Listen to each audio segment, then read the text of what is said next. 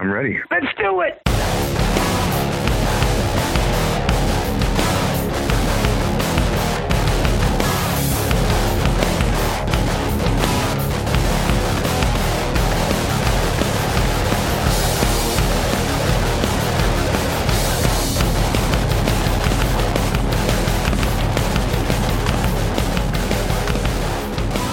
Welcome, one and all, to the Mars Attacks podcast.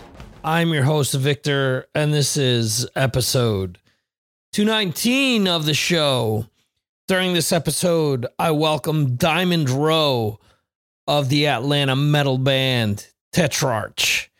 A lot of fun talking to her, but what a cluster fucking technology. Okay.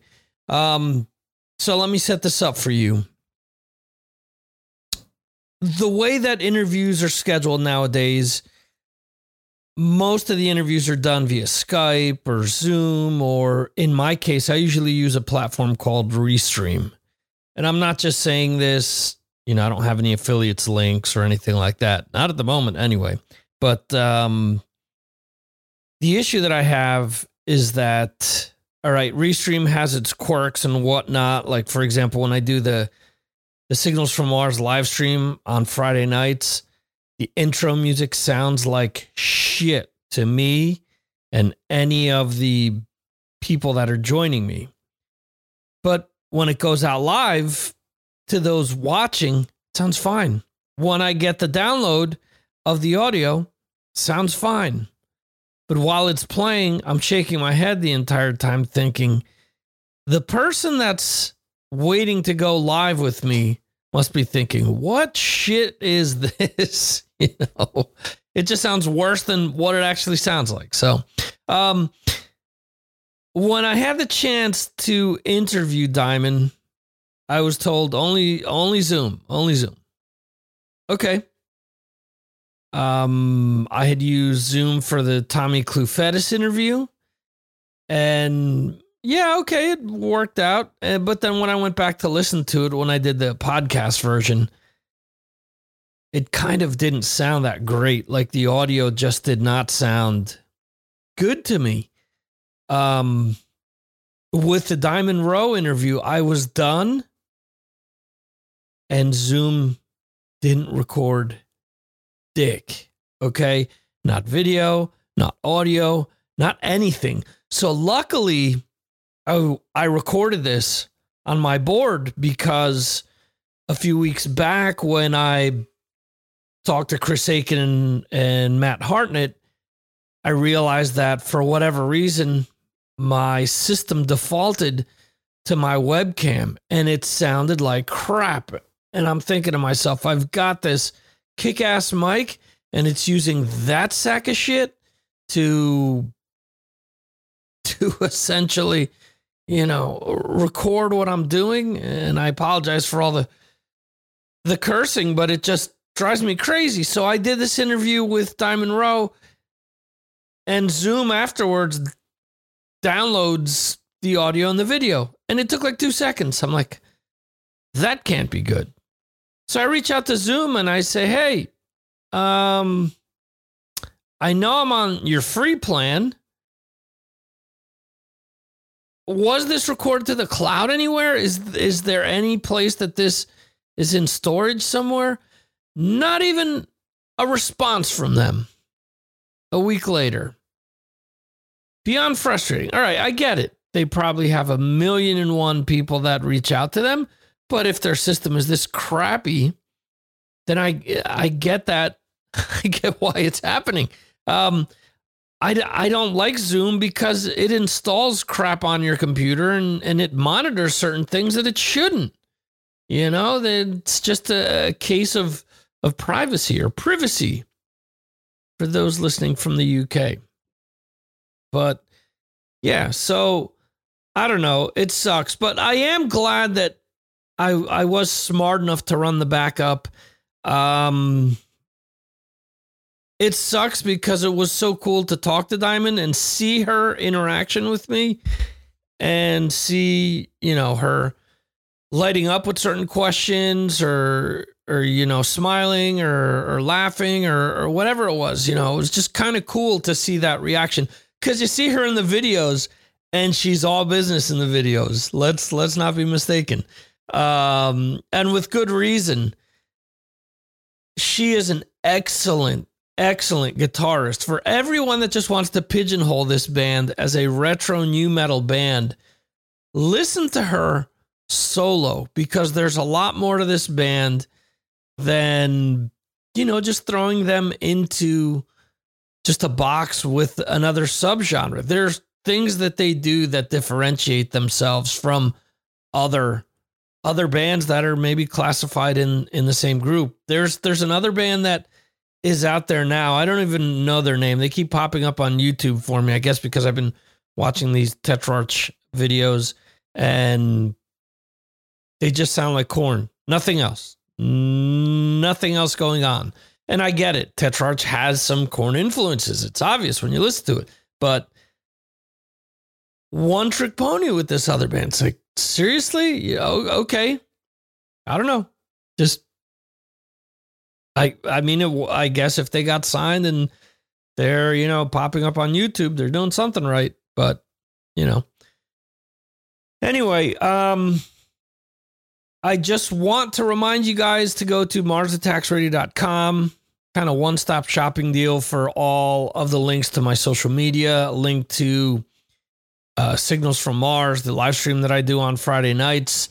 You can join me, chat with the rest of the diehards that are in there, throw questions out there for the invited guests if you so feel the need to do so.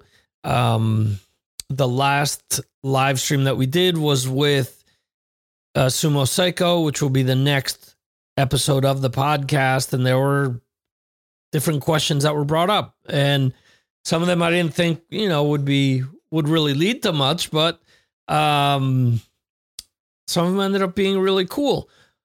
So I had a lot of fun with them. Also on the website, you'll find links to the newsletter where you can keep up with everything that I'm doing.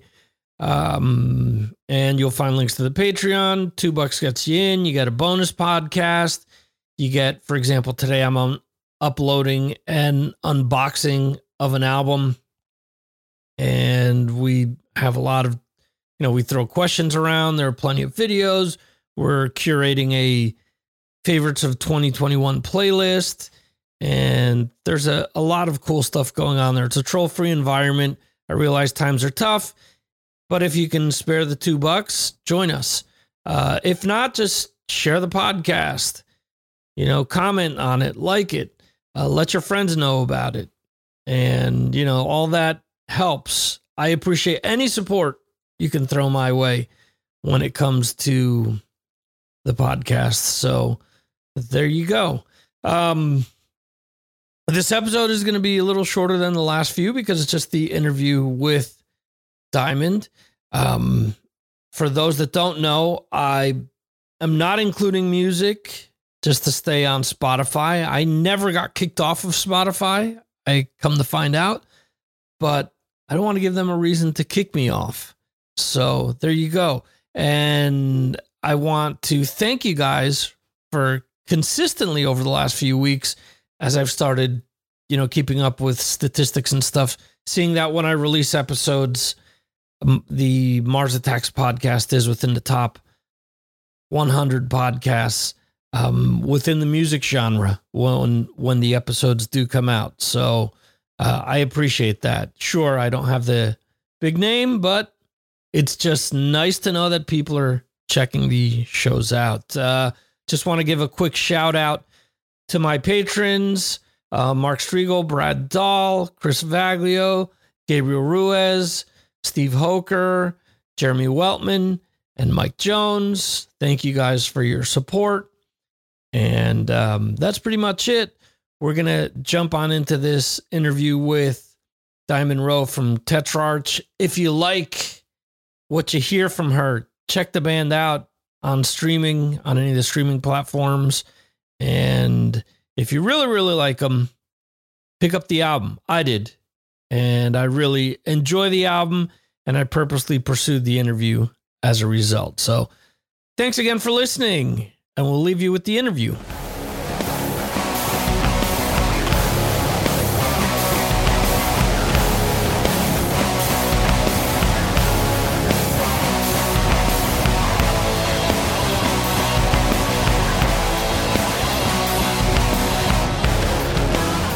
One of the interesting things that stood out to me a few weeks ago, maybe it was even last week, I read an article where your name was thrown around with a prominent African-American or Black musicians in metal. A lot of what you're doing now is unique in the fact that not only, you are African-American, but you're a female in a predominantly white-dominated industry or genre, I should say. Do you feel that you're a pioneer of sorts, or does that kind of come secondary to being a musician to you? I mean, it's secondary to being a musician to me, because it's like, I'm very happy to have the role. Like, I'm super honored, and I'm happy to be the one, Right. But it's super genuine to me because it's just something I started doing as a kid. Mm-hmm. I loved it. I loved, like, my favorite guitar players were Kirk Hammett and Dimebag and, oh, wow. Slash. Like, I wanted to be like those guys. And I didn't think of anything different. I didn't think I was different. Nothing like that. I just wanted to be like those guys. And it didn't become like a prevalent thing to me that I was like different until later on in our career when people just kept talking about it. You know what I'm saying? But it wasn't something that I was like, was gimmicky, or that I was like, I'm going to do this because I'll be different. So it's cool because it is very genuine to me. Like, I would be doing this regardless, but I'm very happy that, I can inspire people along the way, Gotcha.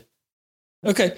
Yeah, because that's interesting. A lot of people probably don't realize something like that until you're in the thick of things. A lot of times I ask people about, hey, did you realize when you were writing this album how important it was going to be? And it was like, no, I realized that maybe, after it came out or a few years later, or, it's not something that initially is in your mind. You're focusing on playing your guitar, and that, that kind of just comes creeping up on you, but it's not something that you were initially looking for.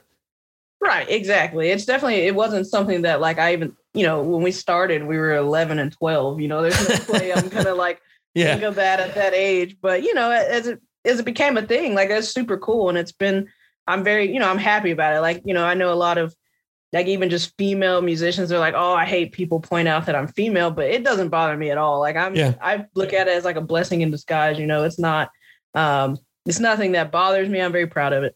Oh, very cool. It's interesting. Years ago, I got to interview Alexis Brown from Straight Line Stitch. Yeah.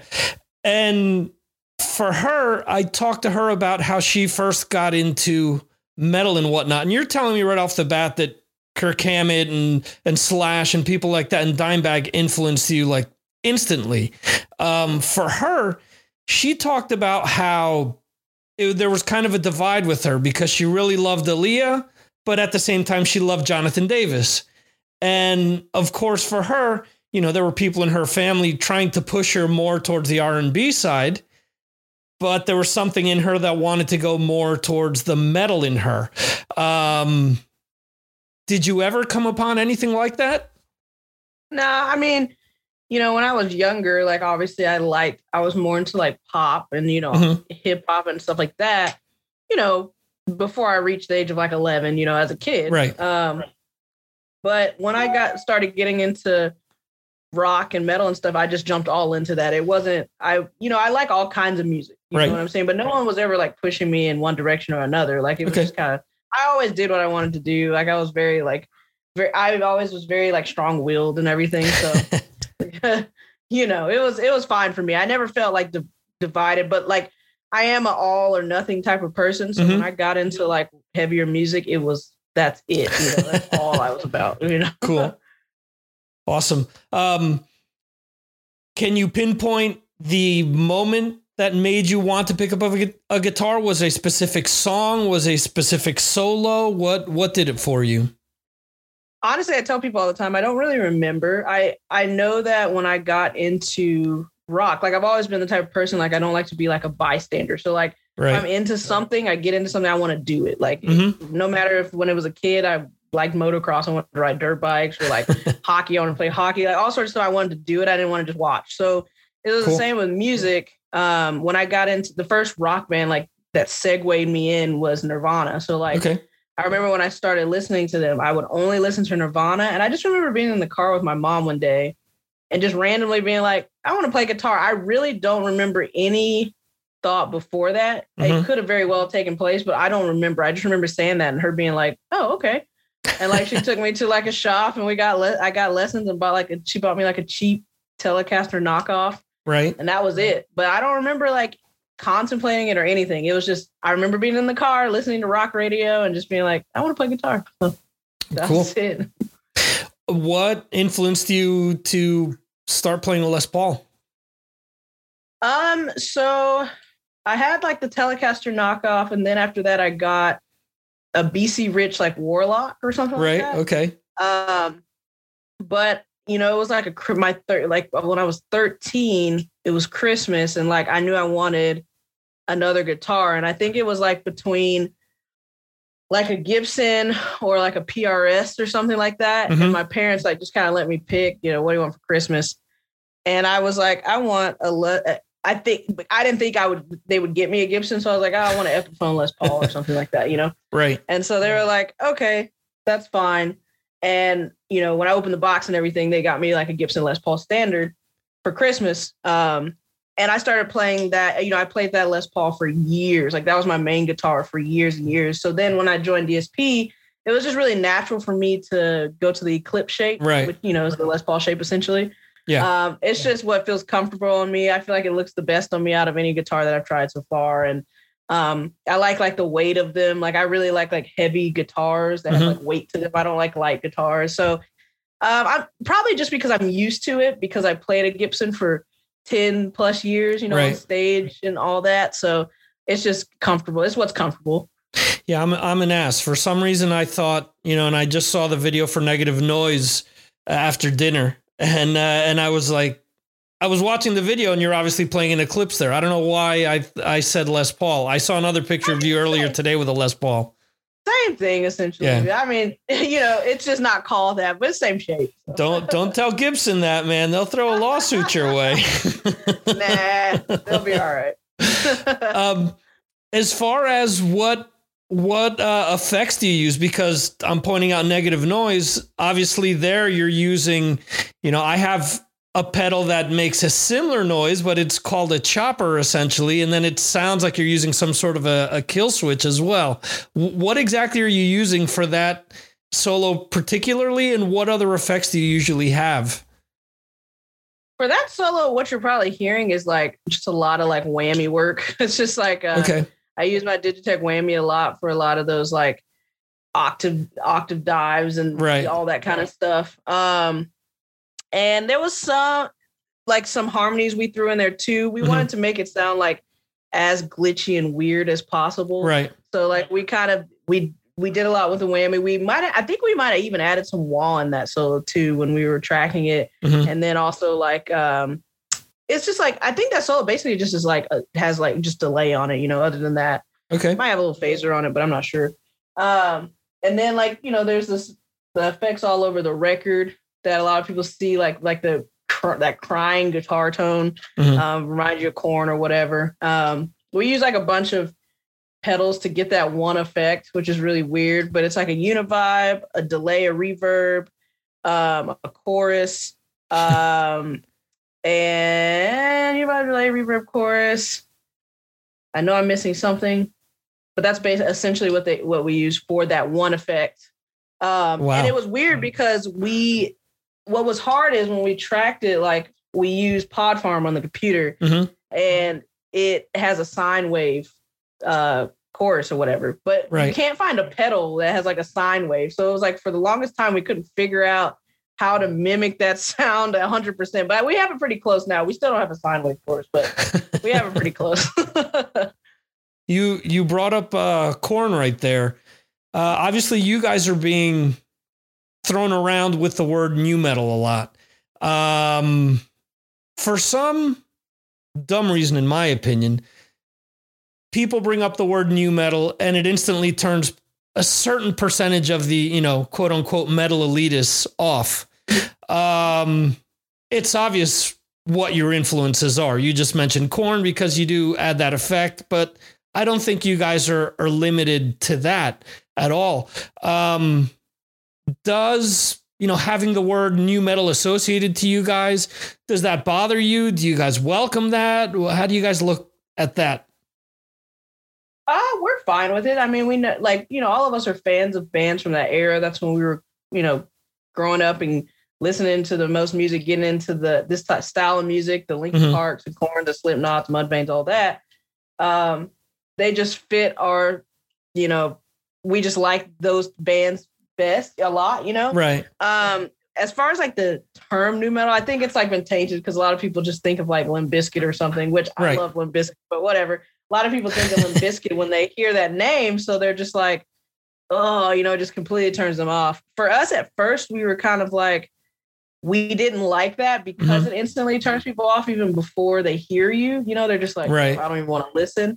But we started, after a while, we realized like we can't change what people call us, like what the press calls us and all of that. Like, so we kind of just started looking at it like, hey, they're talking about us all over the place. And if they want to call us new metal while they're talking about us all over these magazines, like that's whatever, you know? So we kind of turned it around and just looked at it like, hey, they're talking about us. It's fine. And we're okay with it now. It doesn't bother us because we know we're more than that. You know, we do have a lot of new metal elements, but we have a lot of metalcore elements. We have a lot of just American metal elements. We have solos. And so there's a lot of different, you know, factions to us that aren't just new metal. Yeah, I agree. And going back to I keep wanting to say new noise. That's damn it, band out of Sweden. Sorry. Refused. Sorry. Anal moment. I had to get that out there. It got stuck in my head and I'm like, all right, until it comes out, it's going to bug me. Negative noise. The first time that the demo was sent to me by your label for Unstable, I'm listening through it. And that song, you know, I get sent so much stuff and I have things on the background continuously, but I heard that song and it was a holy shit moment for me coming back to the solo, because that was the first time that I listened to you guys and I said, I need to really pay attention to this because I think that your soloing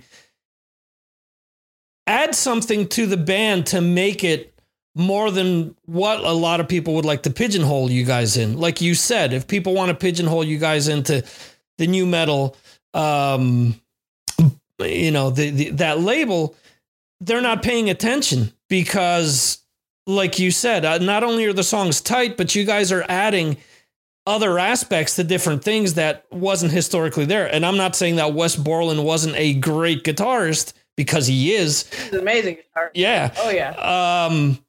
But what you're doing has a lot to do with what you mentioned your influences are. I mean, even with that solo, you have those effects in the beginning, but once you come out of those effects and you just start going off all over the, you know, the fretboard, it was like, whoa, this is something else. You know, it's something different. So yeah, and I think that's always what I thought was cool. And for me as a guitar player, and even all of us, we all have like very different influences. Like me and Ruben, our drummer, are like the heavy ones. We love, like, you know, we love Slipknot, we love Gojira, we love, you know, all those bands. And then like Josh, our singer, he's very much like, he grew up on like U2 and Pearl Jam, and Green Day is his all-time favorite band next to Metallica. And our bass player is the same. Like he was very much into, kind of like me when I was younger too, like Megadeth and stuff like that. But he's also very much into like Rise Against and Nothing More and bands like that, like on the rock side. So we have a lot of influence that come in. And I think it's really cool because like as a guitar player, I always want to be kind of versatile too. Like if there's a song where I just need to be a really awesome rhythm player, like I want to do that. Or if there's a song where I can shred a solo, like I want to be able to do that. Or add weird sounds, I want to do that. So like I want to, you know, that's why I think it's cool. We can't just be boxed in. Like we all have like so many different influences that we can bring in and out, you know, to form our own thing. Yeah. Cool.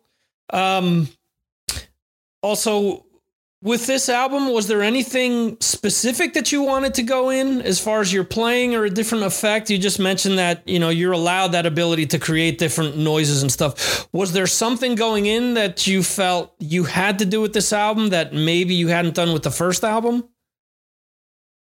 Not necessarily, just more so we just being confident and trying whatever I wanted to try on guitar, For the first album, it was the first time we had really like dug into trying certain things like the weird sounds or different tempos or more groove or anything like that. So with this album, it was more so we saw that the first one worked. And this one, we had more confidence in doing whatever we wanted to do. So same with me as a guitar player. Like if I wanted to put weird effects all over a song, like I wasn't intimidated by that. Like I could do it. Right. I wasn't worried about like, oh, people are going to say this doesn't sound like Tetrarch or, same with like solos or adding whammy weird stuff to solos. Like I was just very like, I was a lot more confident and a lot more open to trying things, which I think is cool. And it worked in our benefit. You know what I'm saying?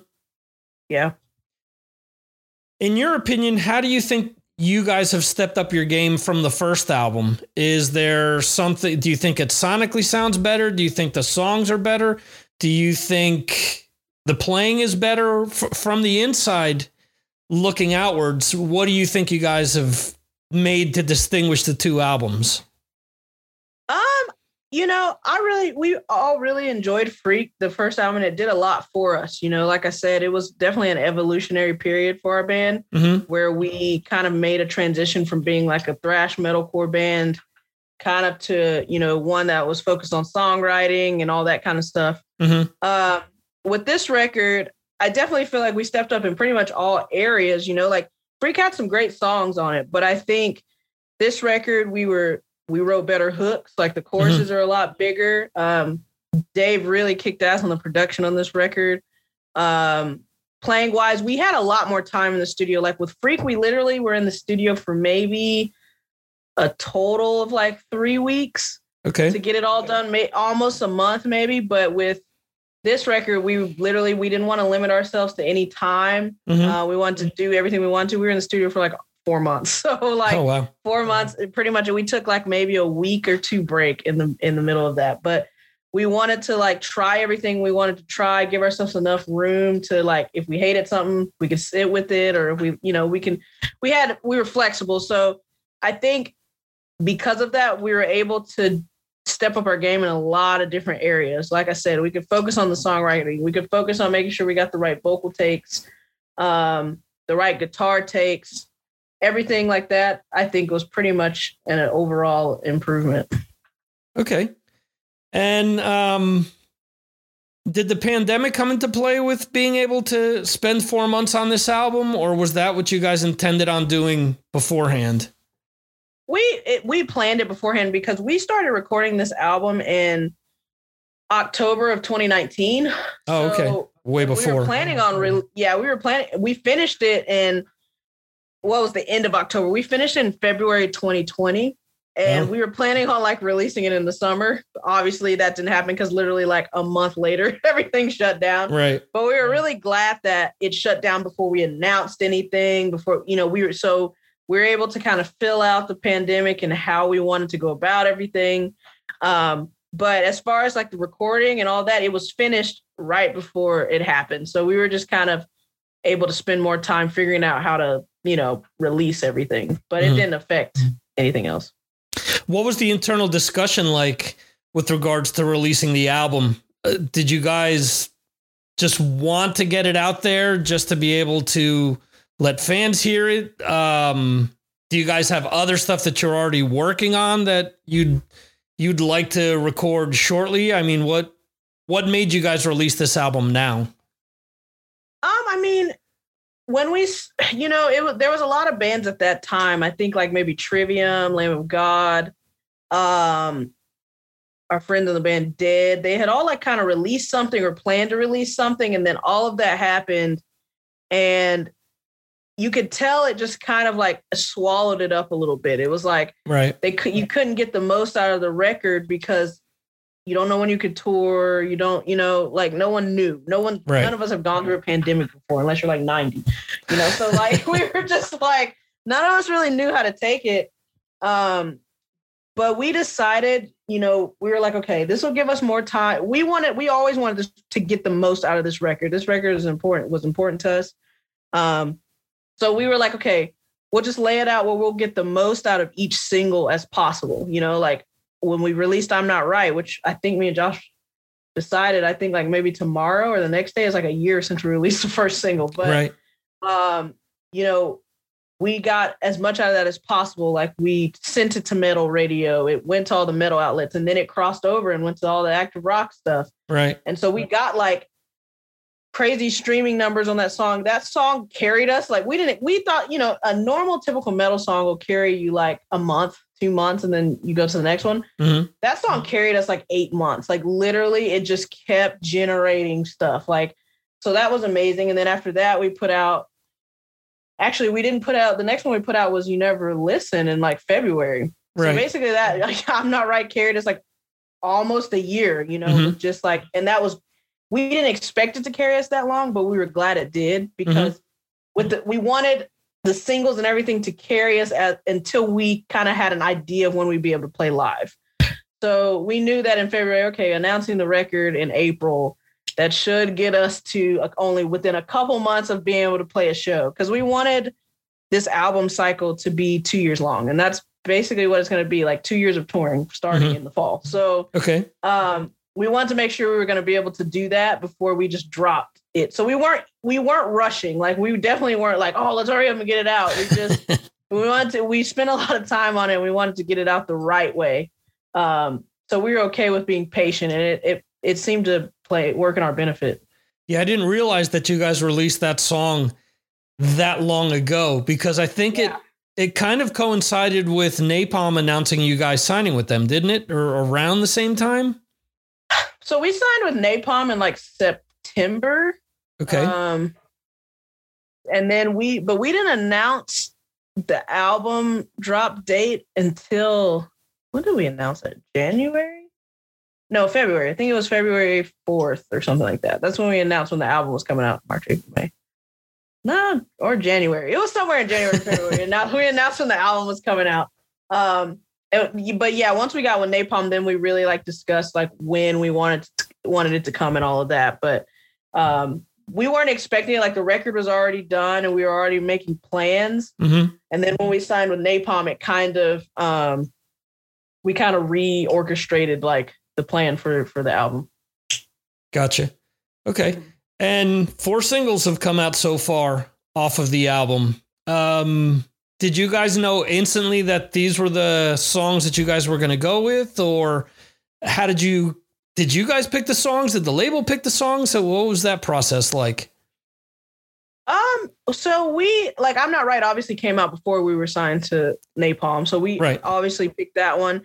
We knew we wanted Negative Noise to come as one of them. We were thinking the second song, but then when we got with Napalm and like we started discussing the single orders with them, they were thinking You Never Listen second, because it was a song we could take to radio and all that kind of stuff.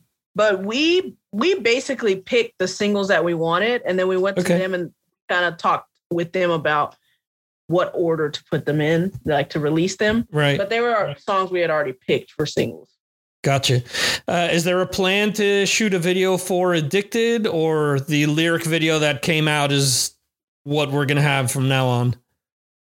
Actually, we have kind of planned that we want to do a video for like pretty much like 70% of this record. So oh, okay, cool. There's a good chance that a video come out, but we have an idea for that video that we wouldn't be able to execute until the fall. So we might have to wait a little on that one, but we do have like more videos coming out before then. Okay. So I'm guessing there's a weather related theme to that, maybe that. No, but you'll just have to wait and see.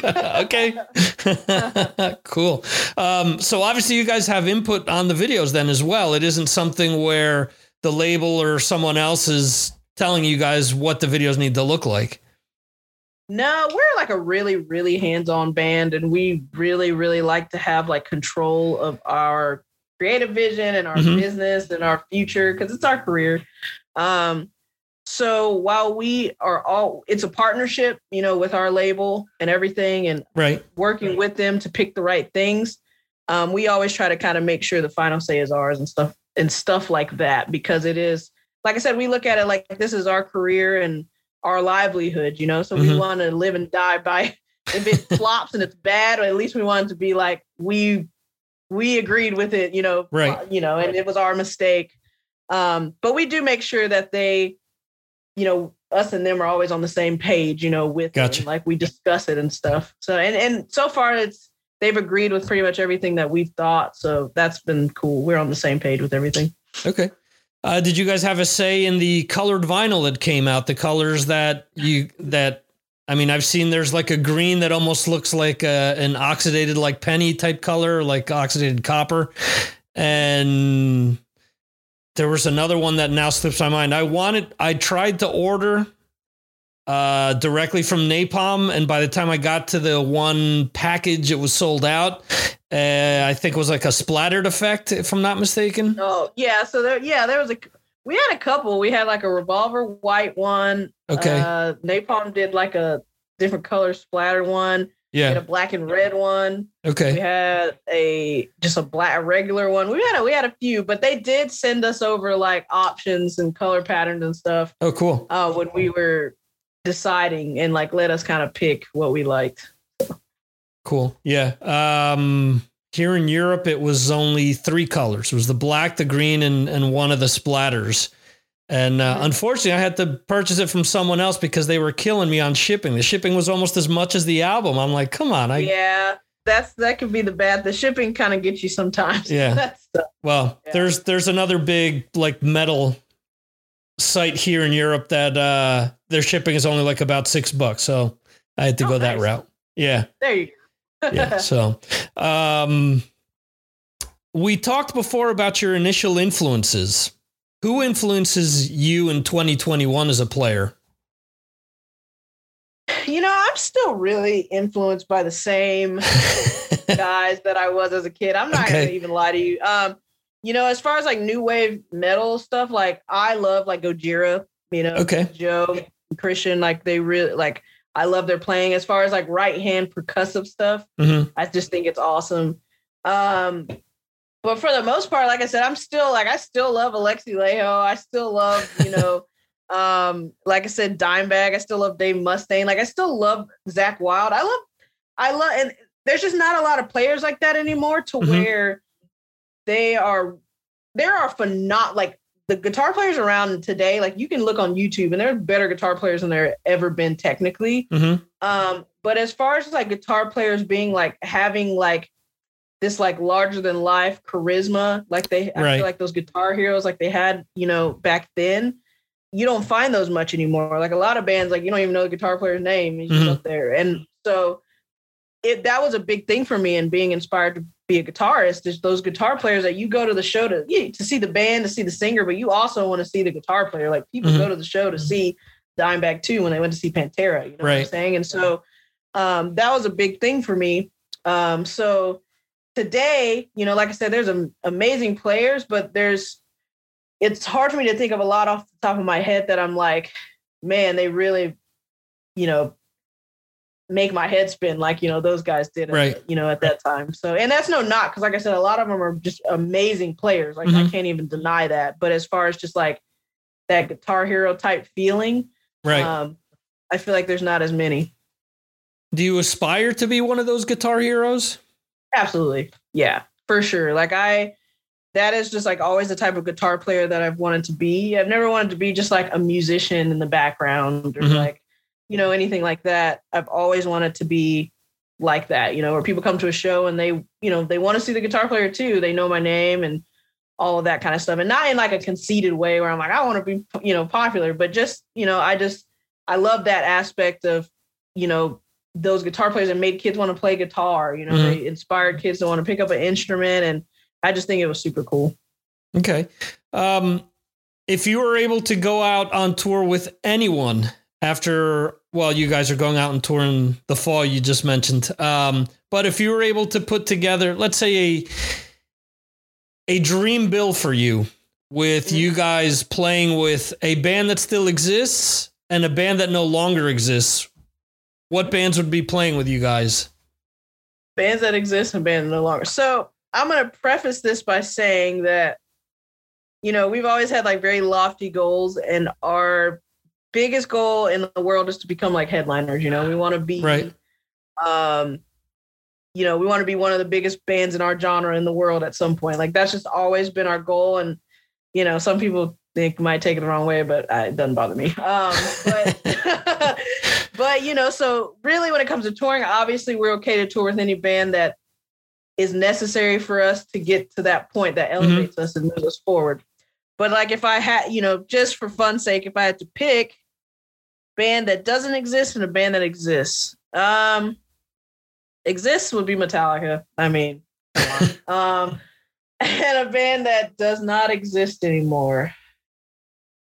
That's really tough. I mean, wow. Which it made me realize like most bands that I love are still around. So that's pretty good. I'm doing pretty good. But I mean, I guess maybe I'll pick like a Pantera or something like that. I think that would be super cool. Okay. Popular answer when I ask that, usually, I'll be honest, it's usually always Pantera or Led Zeppelin for some reason. And I'm just not a huge Led Zeppelin fan, so Pantera for sure. There you go. I love them as musicians. I think they're amazing musicians, but I've never been like super huge into Led Zeppelin, but you know, maybe it'll come with age, some more age, gentlemen. There you go. The tour that you guys are going out on, can you say who you guys are going out with? Not yet. I won't. Okay. I probably won't be able to for another month or two, but it should be a good one. So. Okay, cool. What does the rest of the year hold for the band then? That tour, or are there any other plans? You also mentioned the shooting of the video. So next month we are doing like a couple shows with Chevelle, Seven Dust, Fever 3C3, and like a couple others. Okay. Here in Chicago and also in Wisconsin. So we're doing 2 shows there. We're going to be shooting a few videos, obviously. So those will come out like intermittently throughout it all. Then in the fall, we start touring a good bit. Like we've already confirmed one, working on a few others. And then that touring, basically, like I said, from the fall and hopefully the next 1.5 to 2 years, it'll just be, we'll do like a lot of American touring through next year. And then we'll go overseas after that. So hopefully just a lot of touring after that. But we're still kind of like putting everything together, but it seems like it's going to be pretty busy for us. Cool. Where should people go to keep up with you and the band? They can find us anywhere. You type in Tetrarch on Facebook, Instagram, Twitter. You'll find us. There's not many other Tetrarchs. You might see a racehorse or a tank or something, but you'll know the difference between us and that. Or you can do tetrarchmusic.com. That's our official website where we have like all of our tour dates and merch and everything like that. But we stay pretty active on our socials. So okay. Type in our name, YouTube, anything, you'll be able to find us.